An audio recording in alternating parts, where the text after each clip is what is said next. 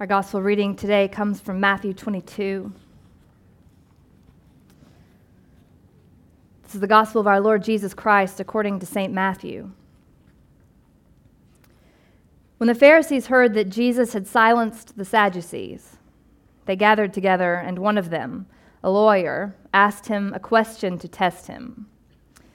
"Teacher, which commandment in the law is the greatest?" He said to him, "You shall love the Lord your God with all your heart, with all your soul, and with all your mind. This is the greatest and first commandment, and a second is like it. You shall love your neighbor as yourself. On these two commandments hang all the law and prophets." Now, while the Pharisees were gathered together, Jesus asked them this question: "What do you think of the Messiah? Whose son is he?" They said to him, "The son of David."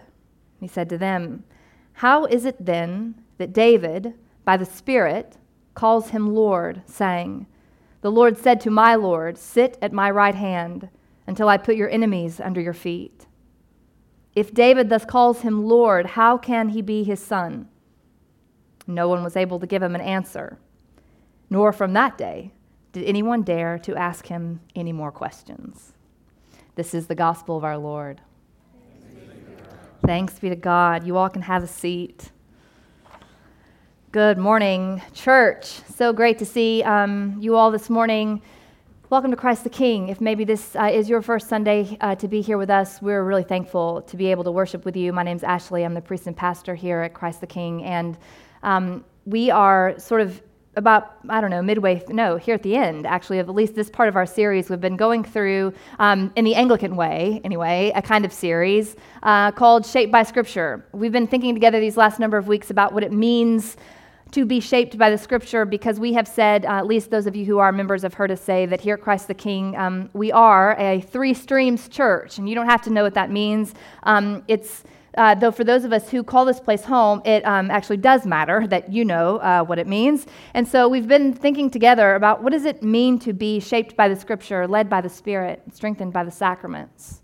How does it inform the way that we worship? Also, maybe more importantly, how does it inform our life with God, the way we are with one another outside of Sunday? So yes, it shapes the way that we are here, but hopefully more than that, yeah? So we've been spending the month of October thinking together about that question. What does it mean to be shaped by Scripture? And then we're going to pivot in the month of November to think about what it means to be led by the Spirit, and then we'll spend Advent thinking together about Advent, but also what it means to be strengthened by sacraments. And so we've been in our time together on Sundays answering the question or thinking about Scripture through the lens of the lectionary, our special Anglican gift, as well as in other traditions. We don't choose what we're preaching on Sundays. That comes to us most often times anyway, by way of the lectionary. And so on Sundays, we're kind of answering the question in sermon form. And then on Wednesdays, we've been posting a midweek podcast, taking a little bit of a more practical or academic approach to answering the question, which is what we'll do this week too. And this week we're going to be looking together at the question, or thinking about rather, what does it mean to be shaped by the Scripture? Specifically, how do we read the Bible? So in weeks past, we've looked at questions like, what is it? What is the Bible? Why do we read it? Or why should we read it, even if we don't? And then today, how? How do we read the Bible? And as I was thinking this week about this sermon and being here together today to reflect on that question, I was struck by the fact that Tuesday is a very important day to me because it's Halloween, and I love Halloween unapologetically. I spent most of my childhood as a Baptist, and now I embrace Halloween. So thank you very much. For those of you who are Baptists and love Halloween, that's fine. But, I've been to many, many fall festivals. I'll just tell you that much.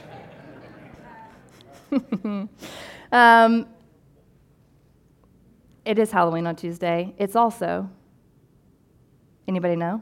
Another important Protestant holiday. Yes, All Saints' Eve, but also Reformation Day. Somebody's a Presbyterian in here, I know it. Presbyterians among us know Tuesday is also Reformation Day. Martin Luther, supposed to have anyway, nailed his 95 Theses to the door of All Saints Church on October 31st, 1517. To launch what would become, of course, the Reformation of the Catholic Church, which would not only spread across the continent of Europe, making its way from Wittenberg into far-flung places like Britain and England, and giving rise, of course, to the Church of England and what we now know as this Anglican tradition that we are a part of. And so the reason that I think that's an interesting thing to reflect on in light of sort of the question in front of us today is because, of course, the heartbeat of the Reform movement was actually, at its best anyway, a desire to see the Scripture return to its rightful authoritative place in the life of the church, and namely into your hands. So that the gift of the Reformation, again, at its best, would be that you would know and have access to and be able to read your Bibles, that you would have a voice with respect to what the Spirit might be saying through the Bible to you as a priesthood of all believers, and that mattered for our life together. That idea, that conviction, took many different shapes and forms. But for those who really did want to see reform in the church, not to divide, not to separate, but truly to have a renewed commitment to the Scripture, that we would know and that Scripture would shape our life together. It did, in fact, give rise to this tradition. So I want us to kind of keep that in front of us. There are people who quite literally bled and died so that you could read your Bible, so that you could have one. And I say that not to lay a heavy, or for condemnation, or for guilt, or oughts, or shoulds. It's just important to remember, maybe firstly because why, Why did it matter to them so much? Apparently, how we read the Bible really does matter. It actually will, in fact, shape our life together, y'all, not just in the church and the way that we worship. But I would submit to you that how we regard Scripture, the role that it plays, the Word of God, capital W, in our life really does matter in the way that you live, more maybe than you realize or think that it does. So how? How do we read the Bible? In light of this text in Matthew 22, last week we looked together about the story where Jesus engages, or rather he suffers through, another test by the Pharisees and the Sadducees. The religious authorities have come for Jesus. They're trying to test his mettle, see what kind of leader he really is. And so he apparently now, we're back to the Pharisees. The Sadducees have had their moment, and now the Pharisees want to take a shot, And so they come to Jesus with a question. What is the greatest commandment? And here's just the first thing that I would like to note about, just like we get one verse in, and already there's something I want to make sure that I see myself and that we all see together, which is this. And we really kind of only can have this perspective, of course, in hindsight, because we know who Jesus is in a way that the Pharisees maybe could not have and certainly did not know who he was. But here they are, these religious authorities, these experts of Scripture, experts in the law, have come to Jesus in order to test him, in order to test his authority, to judge his understanding of the Bible. And I would just like the irony of that fact to settle among us for a moment. Jesus, of course, himself being very God, the Word of God, actually, capital W, made flesh, Logos, the mind and heart, the God-breathed Word, human flesh. Here he stands with the Pharisees. And yet because the Pharisees cannot recognize him as who he is, as that, they bring their interpretations, their knowledge, their understanding, their presuppositions, their paradigms, their view of the Bible to Jesus in front of him in order to test him according to what they think they already know. So Jesus has the choice to give an answer to the question, and then they're going to judge whether or not this is right authority, whether or not he has authority or should be listened to. Tough. And the reason I think that that's something that we should all pay attention to is because I don't think the Pharisees were probably the last people to have ever done this. It's probably helpful for all of us to remember that if we are going to first answer the question, how do we read the Bible, we should be really clear about where the authority lies, which is, of course, firstly and ultimately in Jesus himself. He is the Word of God, capital W. And it is because of him, through him, and by him, in order that we might know him, that we have our Bibles. But if what was true for the Pharisees also must be true for me, that if I am going to come to the Bible, I probably ought to bring all of my pre-existing knowledge, my presuppositions, my paradigms, my interpretations, my understanding, and put them squarely at the feet of Jesus. Yeah? Submitted to his authority so that he can tell me what is right, not the other way around. One of, it's hard to say, actually, if it was a failure or just sort of like a lamentable inevitability. I think it was the thing that the Catholic Church feared would happen with the Reformation is this. Anybody remember the great sort of rally cry of the Reformation? Again, I guarantee you a Presbyterian among us will know it. Sola Scriptura, only Scripture. The sort of rally cry, truly, a maxim among the Reformers. And here's the thing about that. They were right, of course, to be advocating for. We need to be submitted, all of us, Pope included, to the authority of Scripture. But here's what sort of happened in a kind of like lamentable and regrettable way. We have to at least check ourselves as Protestants who've come out of this Reformation, that what we cannot be saying, of course, is that the Pope no longer has the right or authority to interpret Scripture. He can't be trusted, but of course the rest of us can be. Yeah? Because sola scriptura, only Scripture, will depend on who, of course, is holding it and reading it and interpreting it.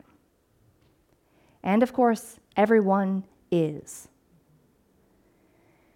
So when we talk about the authority of Scripture that it has, the question, of course, rightly is, well, whose authority do you mean?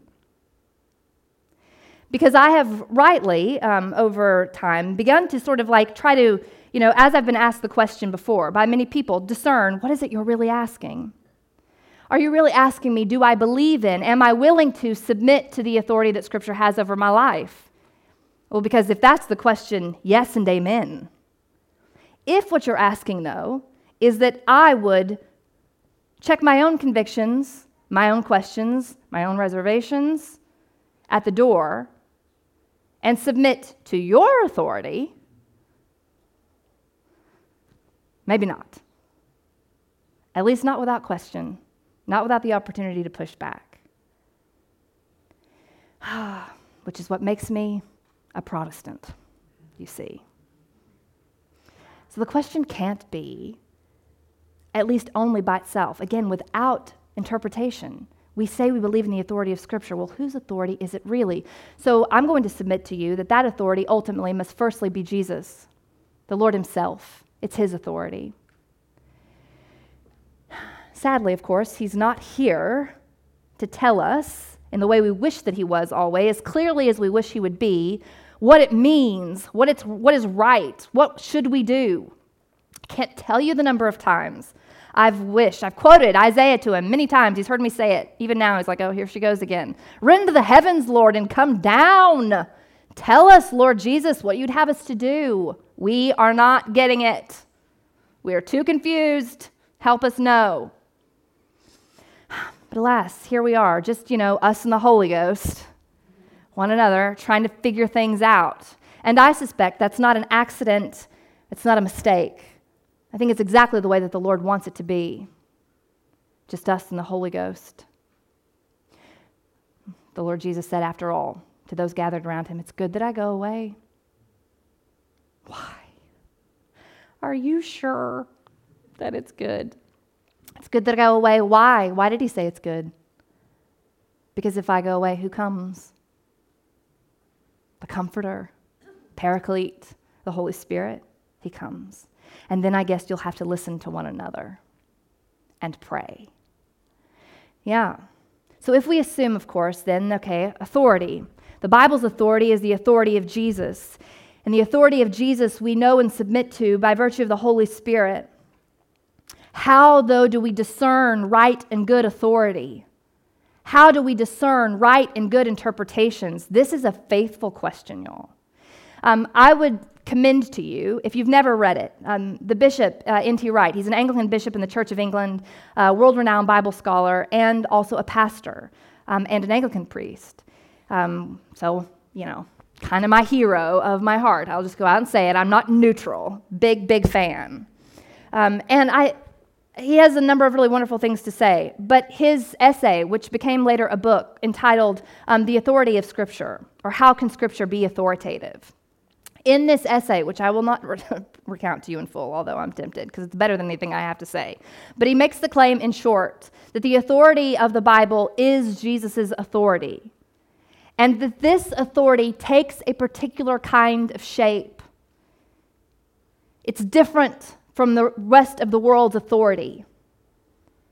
There's something uniquely and particularly Christian about the kind of authority that Jesus exercises, the kind of authority that God exercises throughout the Bible. And that is the authority, he would say,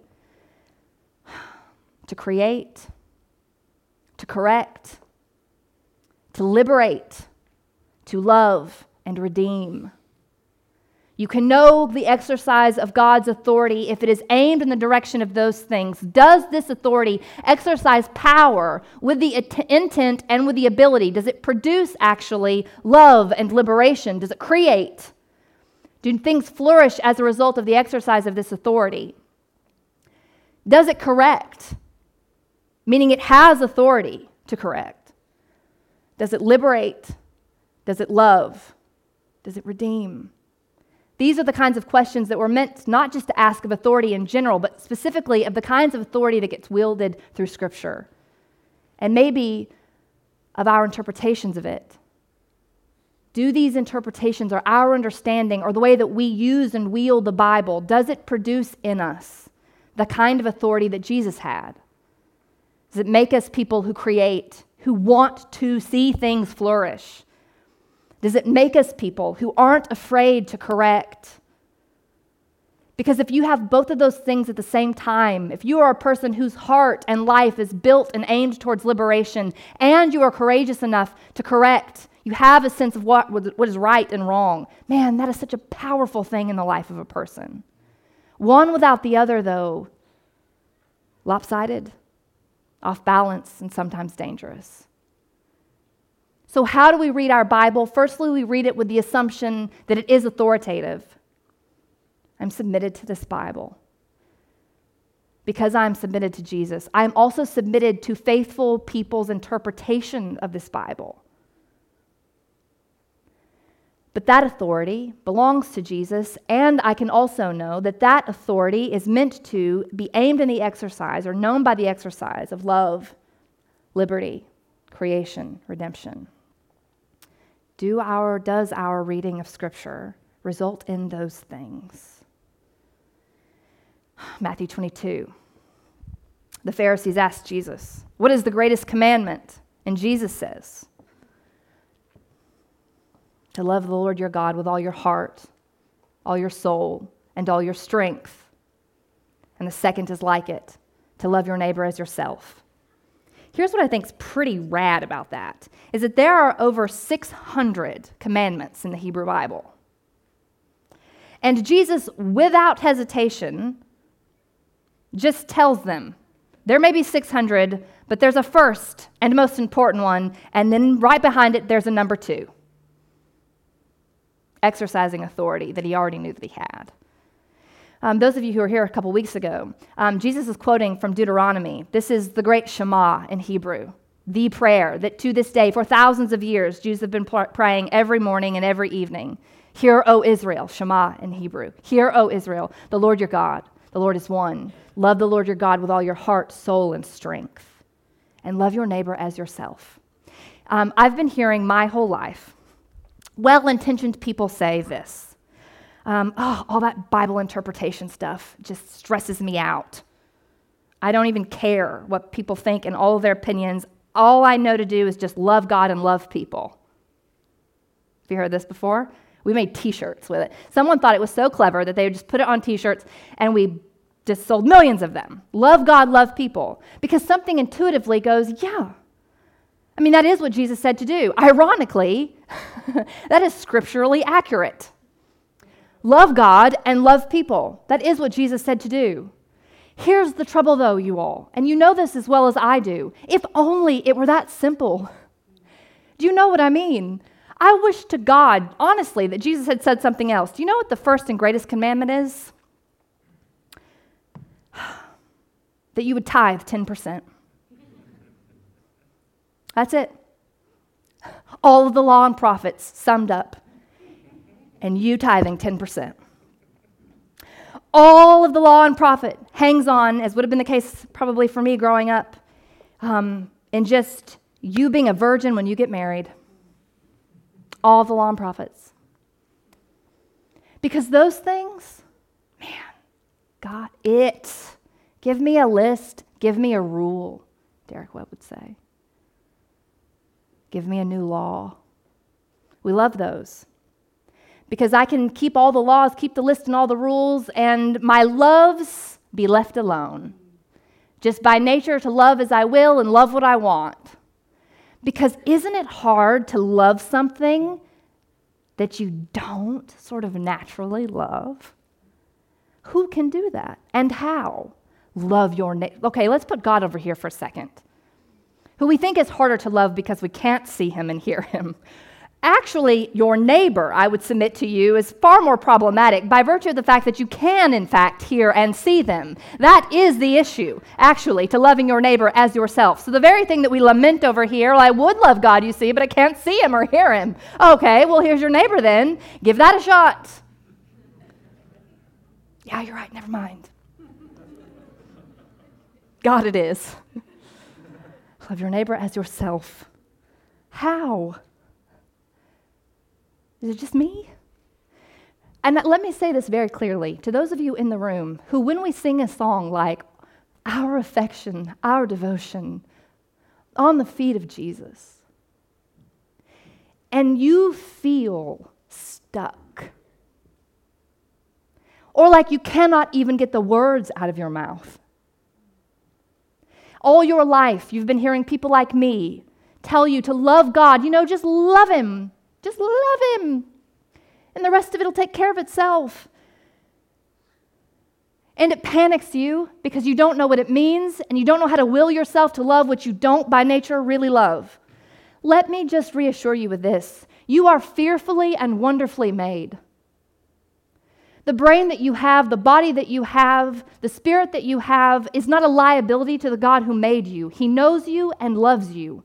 And by nature, you cannot muster up, or on your own, some of us anyway, the ability to love that which we cannot see and hear. He knows this already. He remembers that we are flesh, the psalmist says. In his mercy, he does. Ahava in Hebrew is the word for love. And mercifully, that word includes both affection and action. They are necessarily tethered together, not like do both of them. But in doing the action, the affection comes. Do you see what I'm saying?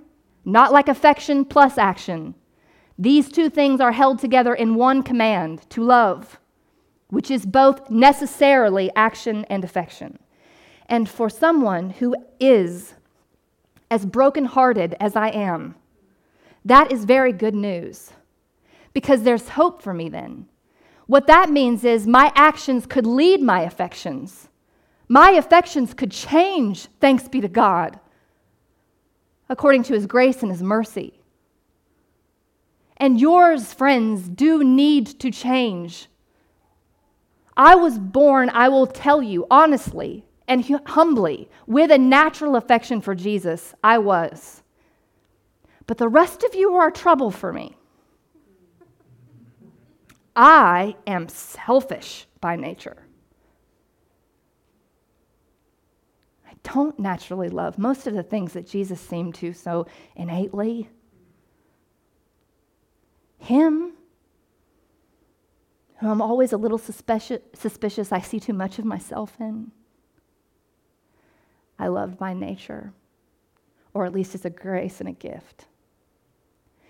The rest of it, though, the church has had to help me, train me and lead me, and I have, by God's grace, watched my affections change. I can say because of who Jesus is, I don't have to try to love you anymore. And you can't really know what a mercy that is until you have felt it shift in your own heart. Jesus has liberated me to love in the way that he loves. And that is a choice that I have had to make, to submit myself to his authority over and over and over again in the things that I do so that my affections change. And that is a grace extended to every single one of us, no matter how you were born or the natural state of your affections. James K.A. Smith wrote a book. First wrote a book called Desiring the Kingdom. And it was too philosophical and heady and dense. And so he wrote another book so he could make money called You Are What You Love. And you should read that one. In this book, he has an incredible quote, and I'm going to read it to you. You are what you love. He says this: "It is crucial for us to recognize that our ultimate loves, longings, desires, and cravings are learned.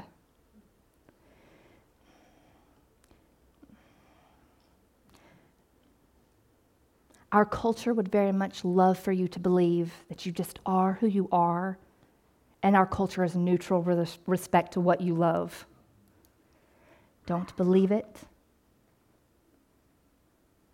They make money off what you love and what I love. They need us to love certain things. I don't even know who they is. Do you know what I mean? I don't know who they is. I just know they's they. Somebody wants me to love specific things. And I can no longer believe that I just woke up loving certain things, like all the things that indulge my flesh, and actually none of the things that serve you better. Suspicious. And that is because, he says, love is a habit.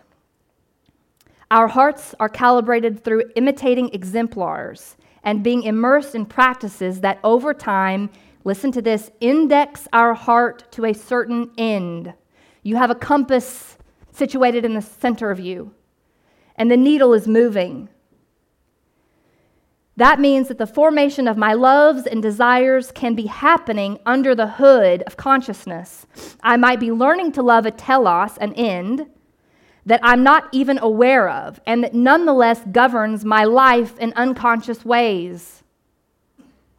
He will go on throughout this book to make the claim that we are actually all of us liturgical beings. Liturgy is not just something done inside the church. Your football stadium has a liturgy. The shopping mall has a liturgy, he will say. Your home, the TV shows that you watch, the daily habits, the things that you engage in have a liturgy, which means they have an aim. They are, in fact, cultivating your longings, your desires. They are habituating you to love certain things. Think about it in terms of a palate if you're a food person. You train a palate. It's the only reason any of us really like beer. I worked really hard at it for a long time. Oh, it's true. And now here we are. Now, I just love it. Can't tell you why I do. I just do. It's nature, I guess. Is it? So here's the gift and the mercy for us today. I want you to hear me say this. I read my Bible now because I believe that Jesus is liberating my heart to love what he loves. In unconscious ways, as many and as oftentimes as conscious ways.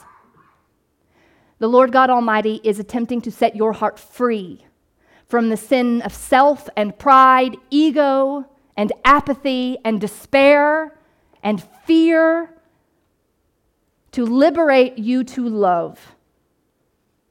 And for that, you need a practice, a habit, something you do not just with regularity, but often, every day.